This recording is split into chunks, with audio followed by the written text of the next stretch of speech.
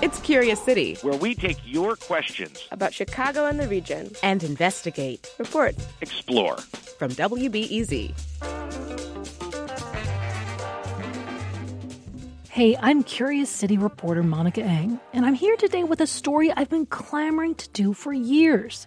It's not just one Curious City question, but a bunch, because you guys ask a lot of questions about pizza. Okay, pizza may not be the most important thing happening in the world right now, but it's clearly on your mind. I recently tracked down the answers to a bunch of your questions.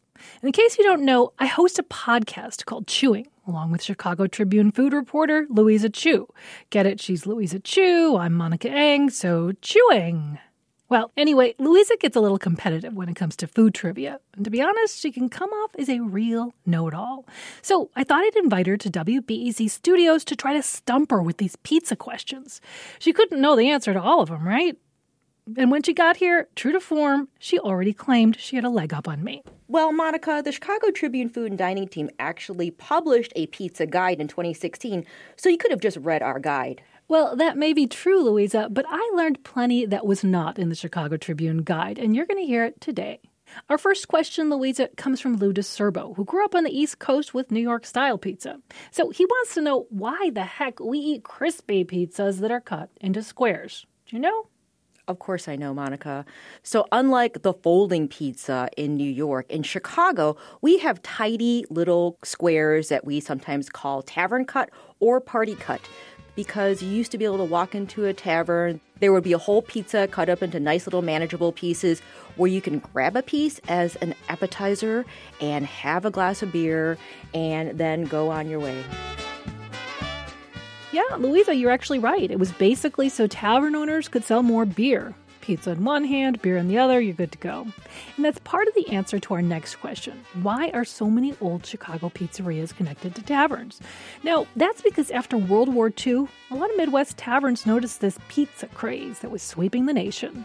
And according to Nadine Karavitas, who owns Murray's Pizza and Liquors in Lawrence, this addition of pizza just made sense. I mean, it was cheap, salty, and as her menu says, pizza is beer's best friend. So basically, the owners noticed that adding pizza was a good way to keep customers around and sell them more brewskis. Which brings us to our next question about yet another style of Chicago pizza. Yes, deep dish. Andrea Ficcarelli wants to know who invented it. But before we get to that, Louisa, for our listeners who don't know deep dish, what exactly is it? Well, let me refer to our Chicago Tribune Food and Dining Pizza Guide describing deep dish as served in a blackened, round namesake pan in which it was baked with a straight-sided crust, crunchy on the outside, slightly soft in the inside, smothered in red tomato sauce, thick melted mozzarella, and your choice of toppings, which typically start with sausage. Pure poetry. And as for the question, do you know who invented the dreaded deep dish pizza? Well, I don't dread it, and there are a number of theories out there, but you may have just simply gone to the Pizzeria Uno website and taken their word for it that Ike Sewell invented it. I know many people do. You're right, I did start with the Pizzeria Uno website, and there it does say Ike Sewell invented it in 1943 at Pizzeria Uno. But I also talked to Chicago cultural historian Tim Samuelson, and he says that while Sewell does deserve some credit for mostly marketing, most of it should go to someone else, namely Sewell's business partner, Rick Ricardo. In fact, Pizzeria Uno's original name was actually Pizzeria Ricardo. So as Samuelson tells it, these two guys owned Uno's over at Ohio and Wabash, and there Ricardo told the cooks he wanted a pizza on the menu that could make an entire meal. And that's how deep dish was born, he says. Samuelson did get most of this from Ricardo's widow. But another booster for the theory was Chicago historian Studs Terkel himself.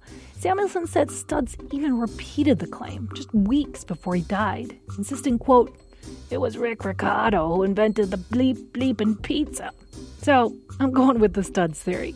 Deep dish was probably invented by Rick Ricardo. Ike Sewell, not so much.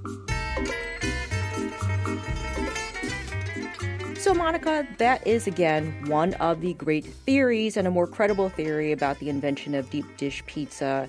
But neither one of those are actual primary sources because, as we know, while Rick Ricardo may have owned the pizza place, he may not have actually been the cook who invented the deep dish pizza in 1943. But That's a good theory. Okay, Louisa, our next question also deals with deep dish. It asks whether Chicagoans really prefer deep dish over thin crust. My former WBEZ colleague, Derek John, actually answered this question a few years ago when Jon Stewart called out deep dish as this horrible monstrosity. Deep dish pizza is not only not better than New York pizza, it's not pizza. It's a casserole. Anyway, what Derek found out about that casserole is that Chicagoans actually prefer thin crust pizza to deep dish by like 10 to 1, according to Grubhub delivery data. So, Louisa, what do you think of that? As a Chicago Tribune food and dining reporter who's, boots on the ground and actually out there eating and my reporting. Slippers are in the air. Right. So I don't know what that refers to. But anyway, there are more thin crust places out there than deep dish. Are those numbers correct? I guess I would actually rely on more correct data. Which is? I don't have it, but non-existent. Good one. I would not rely solely on Grubhub because that is, if you will, just a slice of the pizza data that we have here in Chicago. Well, to your point, Louisa, Derek did call Lou Malnati's and Giordano's, and he found that deep dish or stuffed were ordered there 3 times more than thin crust. But if you're going for stuffed and deep dish, that's where you go. You're not going to really order thin crust that much there. Either way, I think we can agree that Chicago is not, as the stereotype implies, simply a deep dish town. I would definitely agree with that.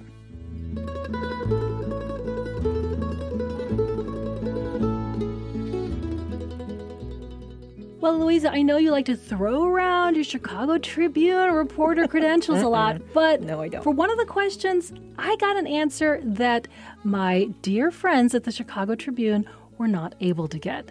And that was from questioner Shelley Krepich, who asked, what's the origin of the pizza puff? And for anyone who doesn't know what a pizza puff is, it's a rectangle of deep-fried dough filled with molten cheese, sausage, and tomato sauce. So, Louisa, want to know what the origin of the original pizza puff is? Oh, Monica, do tell, young Monica. Louisa, it all started in 1927. That's when Assyrian American immigrant Elisha Shabazz opened up the Illinois Tamale Company. Do you know what a Chicago-style tamale is? I absolutely do. They're these kind of round, parchment paper-wrapped things that are often sold at hot dog stands. Not only parchment paper wrap, but sometimes in plastic. And it is a cornmeal tube, basically, stuffed with a spiced meat innard. Spiced meat innard, yum. I think I'd probably call it filling. Anyway, yes, tamales. That's what the Shabazz family made at the Illinois Tamale Company, also known as Il Taco. And they froze them and sold them to hot dog carts and stands. Now, Elijah's grandson was experimenting one day in 1976. He decided to wrap pizza ingredients in a flour tortilla and deep fry it. And voila, there you go. That's how the family says the pizza puff was invented. Since they were already selling tamales to hot dog stands, they decided to offer them frozen pizza puffs too. Today, they're a staple there and at sub shops all over Chicago and in tons of other places around the nation. Monica, you should know that the pizza puff is a little bit of an outlier in iconic Chicago foods. I have to give a shout out to my colleague at the Tribune, Nick Kindlesberger, a.k.a. Taco Nick. He's actually gone on to the next generation of pizza puffs. So, for example, there are fine dining restaurants in Chicago, like Regards to Edith, where they're doing a chefy version of a pizza puff, places where they're doing handmade, house-made pizza puffs, if you will. So, we're just kind of a little more on top of it at the Tribune. I like to kick it old style with my pizza puffs. Sorry. All right, Louisa, now a question about pizza delivery. Rami Faraj has noticed that for decades now, when you order pizza in Chicago, it often comes with an RC Cola 1-liter bottle. Not Coke, not Pepsi, but RC, which is a much smaller company than Pepsi or Coke. So why is that? Do you know, Louisa? So, young Monica, I know that you think that you've stumped me with this question. I did. But I actually did know the answer. But for your own confidence, please tell me why RC Cola has always been delivered with delivery pizza in Chicago. You see, in the late 1960s, RC was kind of getting tired of its third-class status as the number 3 cola in Chicago.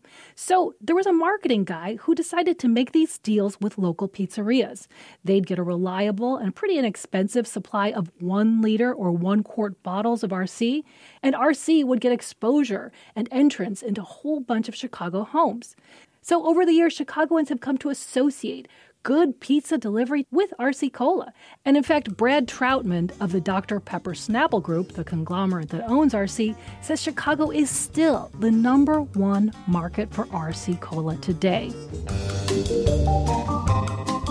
Okay, and Louisa, for our final question of the hour, what is your favorite pizza? That is almost an impossible question to answer, Monica.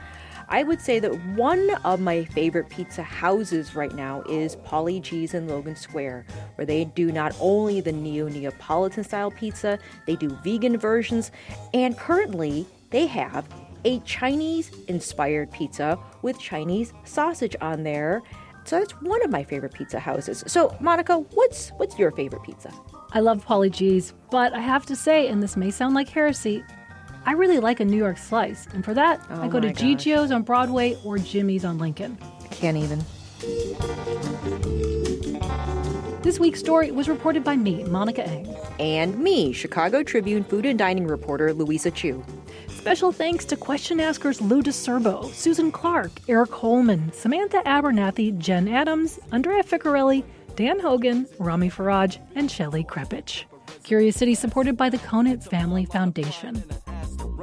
It didn't take long until I got a call. There was a new pizza joint down by the mall. They did the interview right there on the phone. Then they offered me the job. I was more than stoked. Hello, Curious City podcast listeners. Since this WBEZ podcast started in 2012, we've answered more than 150 questions from listeners just like you.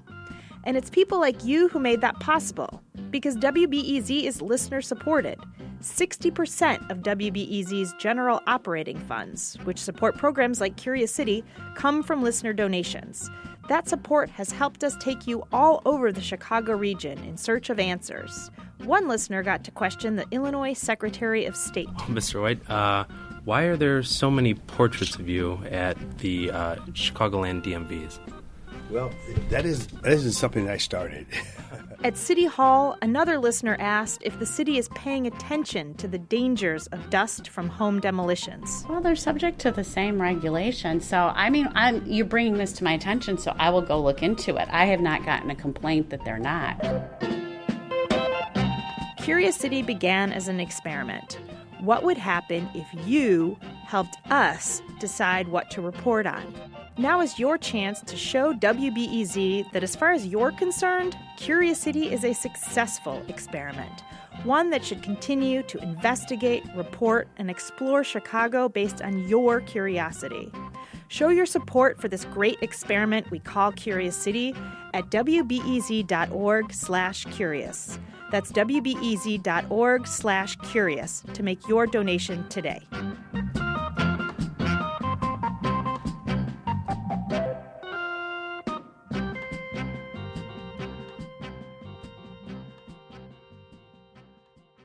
Next time on Curious City, have you ever made plans around the weather and been let down by a bad forecast? Inaccurate weather forecasts can have consequences, small and big. When I was in high school, a tornado hit my high school and unfortunately killed 8 people. It wasn't a particularly good forecast, and I started asking questions after that. We ask an expert, how good is weather prediction in Chicago? That's next time on WBEZ's Curious City.